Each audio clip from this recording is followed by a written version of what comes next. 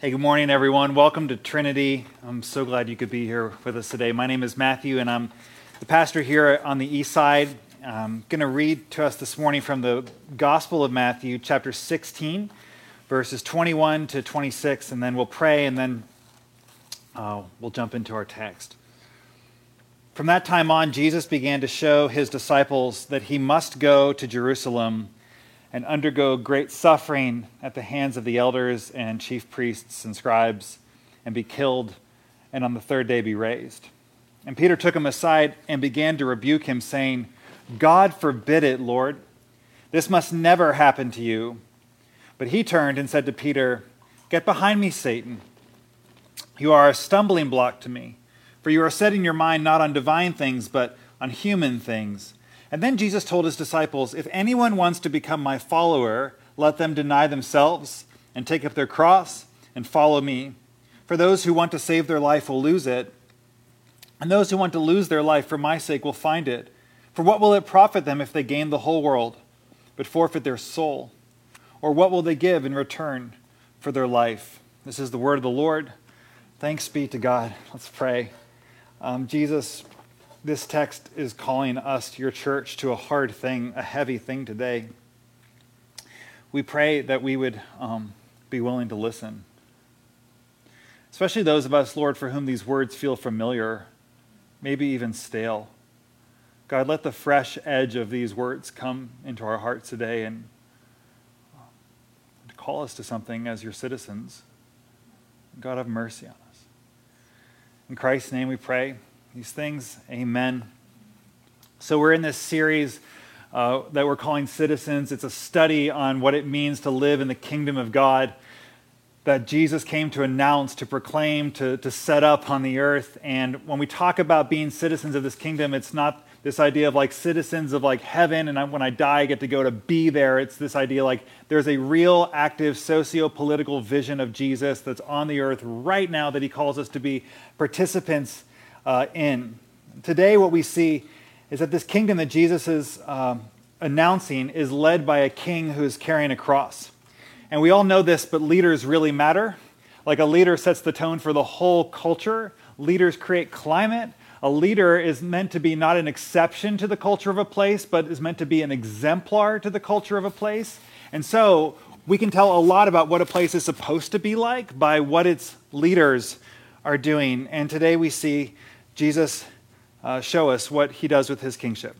Last week we said Jesus is the king. This week we see that he uses that power to carry a cross. So our text today has three main movements. We'll just kind of work through this story together, and we'll begin with this idea. Jesus begins this by giving his followers a surprising prediction. Our story begins with these words. From that time on, Jesus began to show his disciples that he must go to Jerusalem to suffer and die, which is, of course, a very surprising way to begin any story, but especially if you've been hanging out with Jesus recently, especially if you've been tracking with us the last couple of weeks, because just the verse right before is what we looked at last week, which is when Jesus is in Caesarea Philippi with his disciples, and he says, "Who do you say that I am?" And Peter says, "You're the Messiah," meaning you're the king, you're the long-awaited one, you're the one that all of Israel has been anxious to see because you're here to save your people and to set up a kingdom.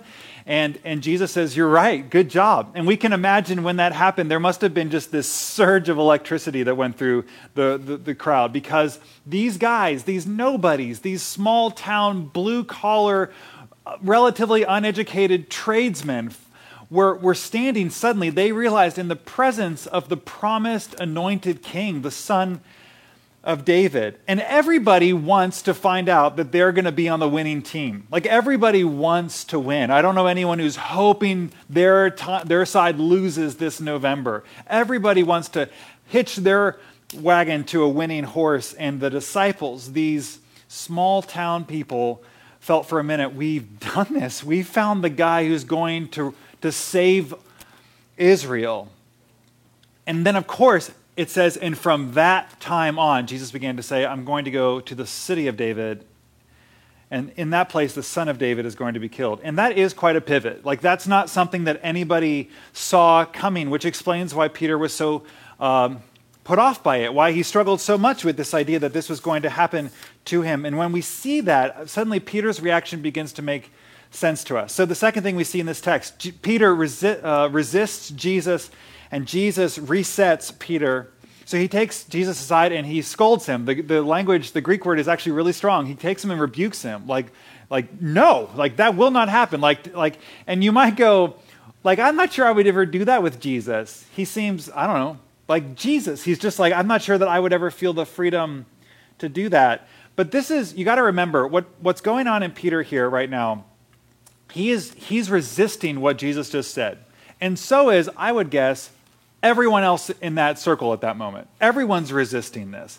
Peter is just resisting him actively because that's what Peter is. This is vintage Peter right here. All the other disciples are standing there with their hands in their pockets. Probably some of them are beginning to feel sorry for themselves. Others are wishing they could take a nap. Others suddenly got very hungry. They're all resisting what Jesus just said in their own way. And Peter is just the one who's always like getting out of the boat and trying to walk on the water and pulling the knife out in Gethsemane while everyone has their hands in their pockets and like getting up on the steps at Pentecost and giving the first church sermon. Peter is clumsy and full of heart, and I love him very much. This is Peter extract right here. This is what Peter does when he's uncomfortable with a moment. So he takes Jesus aside and says, no, that is not going to happen. I'm not going to let it happen. Now, what is going on in Peter? Why is he resisting this? Well, it's easy to cast stones at this poor guy, but I heard Chris McDaniel teach this text 3 years ago, and it really marked me because it was helped me see Peter in a new light. What is happening in Peter right here, I believe, is three things. Peter is confused, Peter's expectations aren't being met, and Peter is afraid of pain. And if you understand that those three things are active right now in Peter, suddenly this whole thing kind of opens up for you. If I think about my life, the times when I am most likely to veer off of what I know I ought to do. The times where I'm most likely, the Bible's language for that would be sin. The times when I'm most likely to resist God in some way and to try to take care of myself or to take up control of my life is when I am feeling confused or when my expectations aren't being met or when I'm afraid of something.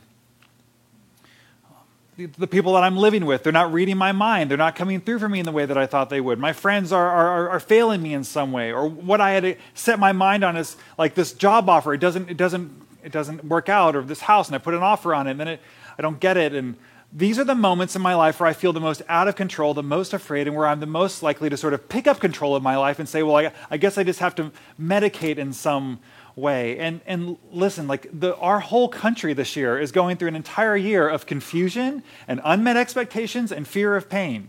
Like our whole world is. So no wonder like our go-to escape hatches as a society have all escalated this year. Alcohol use is up, pornography use is up, screen time is up, there's financial fear, there's loneliness and isolation. I talk to people every single week who feel like they've just hit a wall. And then they like a month later, they hit another wall. They're like, I didn't know there was a second wall. If you are like me and you have kids at home and you've turned your house into a schoolhouse because you're now running virtual school for any number of kids, you've probably in the last couple of weeks hit another wall. Like, I don't know how we're going to do the fall. This is way harder than I thought it was going to be. I finally got my legs under me. And now I don't know how we're going to do this. And so it's easy for us if we can just look at ourselves and realize like what we're wrestling with this year, what's been so hard for us is that we're feeling confused. Our expectations aren't being met. We're afraid. All of us are feeling some degree of fear. And so we can see that in ourselves. We just need to apply it to Peter. This is what's going on in Peter in this moment. Doesn't mean what he did is right. It just means what he's doing makes sense. People tend to make sense. If you understand what they're going through internally, people make sense. And yet, Jesus does not do what I wish he'd done. He doesn't meet Peter's resistance with empathy. I wish he'd been like, oh, Peter, I know, it's so hard. I wish he'd done that, or given him a hug, or said, it's going to be okay, man. I wish he'd met Peter's resistance with empathy, but instead what he does is he corrects him. He resets him. He turns to him and says, essentially, Peter, your job is not to understand this. Your job is to follow. You do so much better when you're behind me, Peter.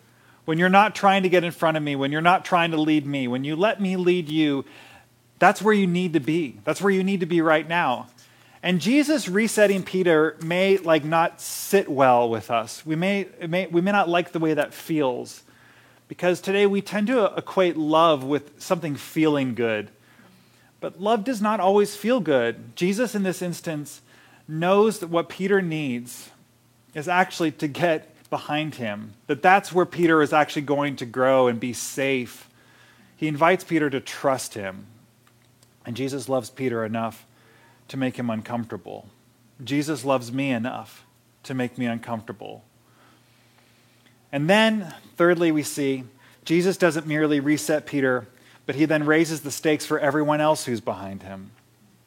He says, this is what it means to be my disciple. We talked about this a few weeks ago, but just to remind you, in first century context, a disciple is someone whom the rabbi had looked at one point and said, I believe that you can know what I know, and you can do what I do, so that you can be like your rabbi. I believe this about you. Come and follow me, and I'll teach you these things. And so this is the context in which this whole thing is happening. And Jesus says, essentially, the rabbi, the king, the Messiah, is going to the city of David to suffer and be killed. And everyone there who is a disciple knows what that means for them, because their whole job is to follow in the example of the rabbi. Which is why Jesus immediately says, anybody who wants to follow me, you're going to have to do what I'm doing. You're going to have to look like what I look like in this. Following the example of the rabbi is an exhilarating concept when we're walking on water, but when we're walking with a cross on our back, it gets far scarier. It no longer feels like this adventure I'm going on with Jesus. It feels like I'm going to die. And Jesus is very clear. He says, that is what's happening. That is what it means. I'm asking you to die to yourself. This kingdom is not defined by self-protection, but by self-forgetfulness, by self-sacrifice, by self-denial. And I'll just tell you, this is a profoundly hard teaching.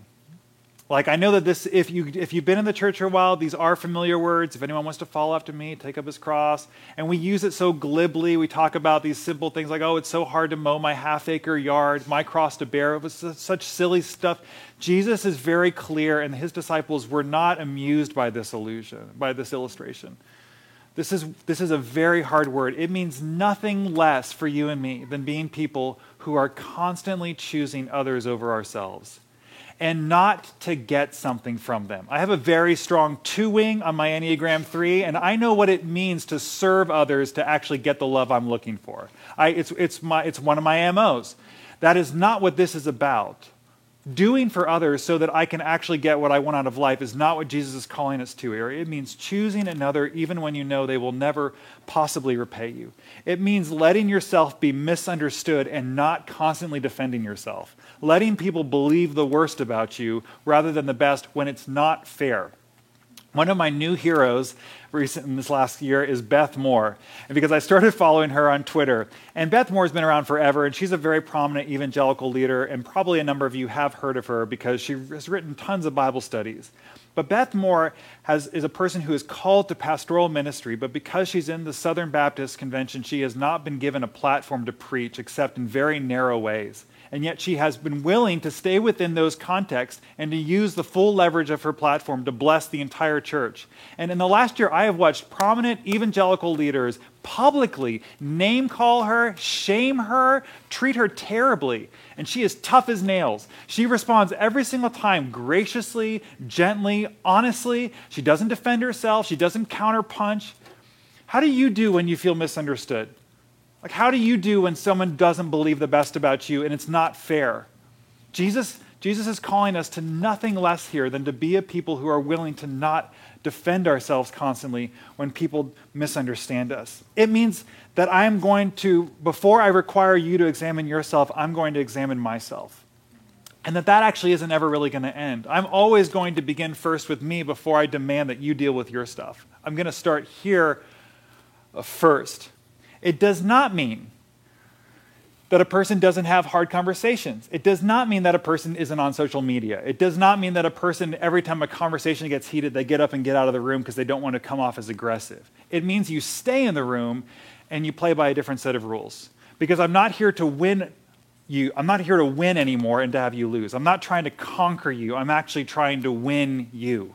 I'm actually trying to move towards you and staying open to you and remaining vulnerable to you, and that is far harder. It's a life of deference to other people again and again and again, even when they misunderstand and chastise you for it. This is why I don't see any Christian backing. I see lots of political reasons for this, but I see zero Christian backing for why a person who calls himself a disciple refuses to wear a mask. It's not about your individual rights. This whole thing isn't about our individual rights. It's about my willingness to choose the good of another and to express with everything that I am, I choose you. I lay down my life for you. Before me, it's you. That's why we wear masks. It's not about my individual rights or the fact that I may not get sick. It's about I care about you. This is why, and if you've been here a while, you know that Trinity, we hold a traditional sexual ethic at this church. But Christians should be willing to use and adopt the pronouns that any person deems best suits them. Because I'm trying to actually build bridges of relationship here. I'm trying to actually be inclusive in all the ways that I can be. I'm not going to intentionally build walls. Me being right is not more important than you feeling loved. In fact, I'm going to choose to love you and me appear as being wrong. This is why it's ridiculous for us to be unwilling to say Black Lives Matter just because there's an organization with the same name that you may not agree with everything about their principles. When you and I are unwilling to say Black Lives Matter, we are simply saying that it's more important for me to be right than for me to love my neighbor. At the same time, when we brand ourselves as a part of the compassionate party, or when we stand on some sort of sanctimonious and smug ground and say, well, we're the people who believe in science. We're the people who listen to women. We're the people who care about human rights. We are doing the exact same thing in the opposite direction and building walls and closing doors and shutting people out. These things do not belong in the church.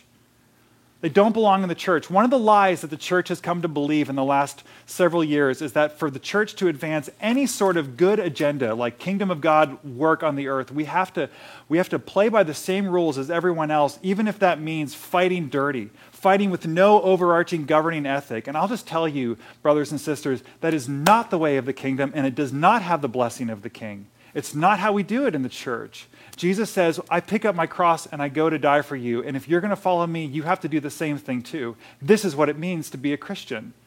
This is what it means to be a citizen of the kingdom. And this is super hard to do. This isn't easy. This isn't cut and dry. Like there's no like simple, like just do this and just do this. It is a daily, maybe even minute by minute decision. For the sake of another person, I'm going to lay down my rights. I'm going to choose you over me. One of the places where this is so hard to navigate is politically right now. We are in such a hard place as a country and even in our church. In a couple weeks, Ginny and I are going to be recording a conversation with questions that you all are going to send in. You can email them to her at ginny@atltrinity.org, and we'd love to begin to pile what are the things that you're wrestling with, because how to be a citizen of heaven, a citizen of God's kingdom in this political moment is very difficult. I'm not going to tell you how to vote, to be clear. I'm not going to say, like, this is your candidate if you're a Christian. No pastor should ever say that. I'm just going to tell you, how can we think about this? How can we have conversations with family members that may be contentious if we don't enter with the spirit of humility and grace? How are we going to do this? But how do we have principles? How do we stand up for what matters? How do we be strong in our convictions? How do we do this? This is a hard time for us, but I want you to I want to speak some words over you that Mother Teresa, I imagine, used to speak over herself every day. There was a sort of a poem that was written by a man named Kent Keith back in the 60s, and he called it Paradoxical Commandments. And Mother Teresa took these and revised them and then wrote them on the walls of her cell in Calcutta and used them as a reminder every day of how paradoxical this kingdom is and what is asked of you and me as we seek to live in this kingdom. So I'm just going to read this to us and then we'll pray. People are often unreasonable, irrational, and self-centered. Forgive them anyway. If you are kind, people may accuse you of selfish, ulterior motives.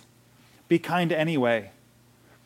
If you are successful, you will win some unfaithful friends and some genuine enemies. Succeed anyway. If you are honest and sincere, people may deceive you. Be honest and sincere anyway. What you spend years creating, others could destroy overnight. Create anyway. If you find serenity and happiness, some may be jealous. Be happy anyway. The good that you do today will often be forgotten. Do good anyway. Give the best you have, and it may never be enough. Give your best anyway. In the final analysis, it is between you and God. It was never between you and them anyway. So let's pray together. Jesus, we are, I feel the heaviness of this word you speak to your disciples today. And yet I remember, as Jenny reminded us just moments ago, you say to the same group of disciples, come to me all who are weary and heavy laden, and I will give you rest. Take my yoke upon you and learn from me. For my yoke is easy and my burden is light. And so, Jesus, rather than picking up the heavy weight of this and trying in our own strength to move towards you, God, I just ask that we would feel you actually in this moment lifting these burdens off of us and inviting us to our feet to move forward with you in a way that is certainly difficult, but is ultimately a far lighter way to live.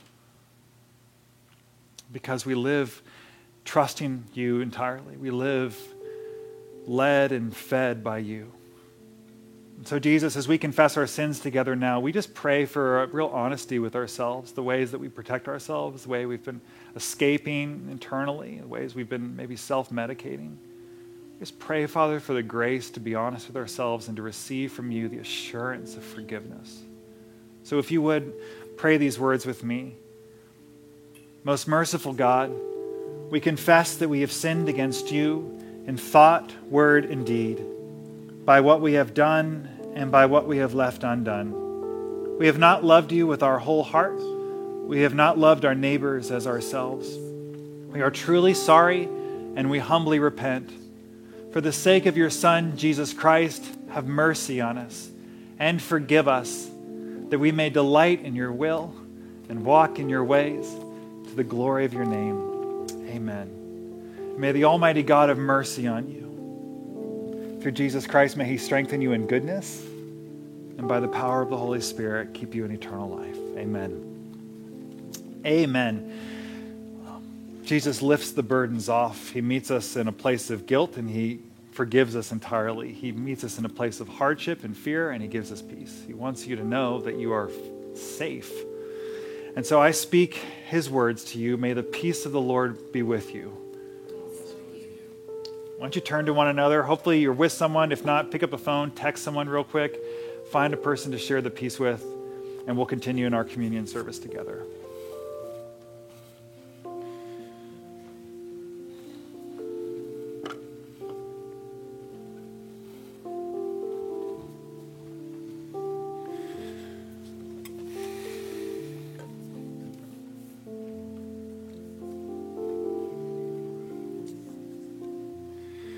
In a moment, we're going to invite you to get in your cars and on your bikes and leash up your dogs and walk on over here to the east side to eat this meal together. We remember every week that this is the meal that unites the church around the world. This is the table where the dividing wall of hostility is broken down, where we become a family. And so we come and gather around a common meal that is given to us by the same Savior and full of the same Spirit, to remember that we are one. Jesus, on the night when he was handed over to suffering and death, he took bread and he said, "This is my body, which is given for you. Do this in the remembrance of me."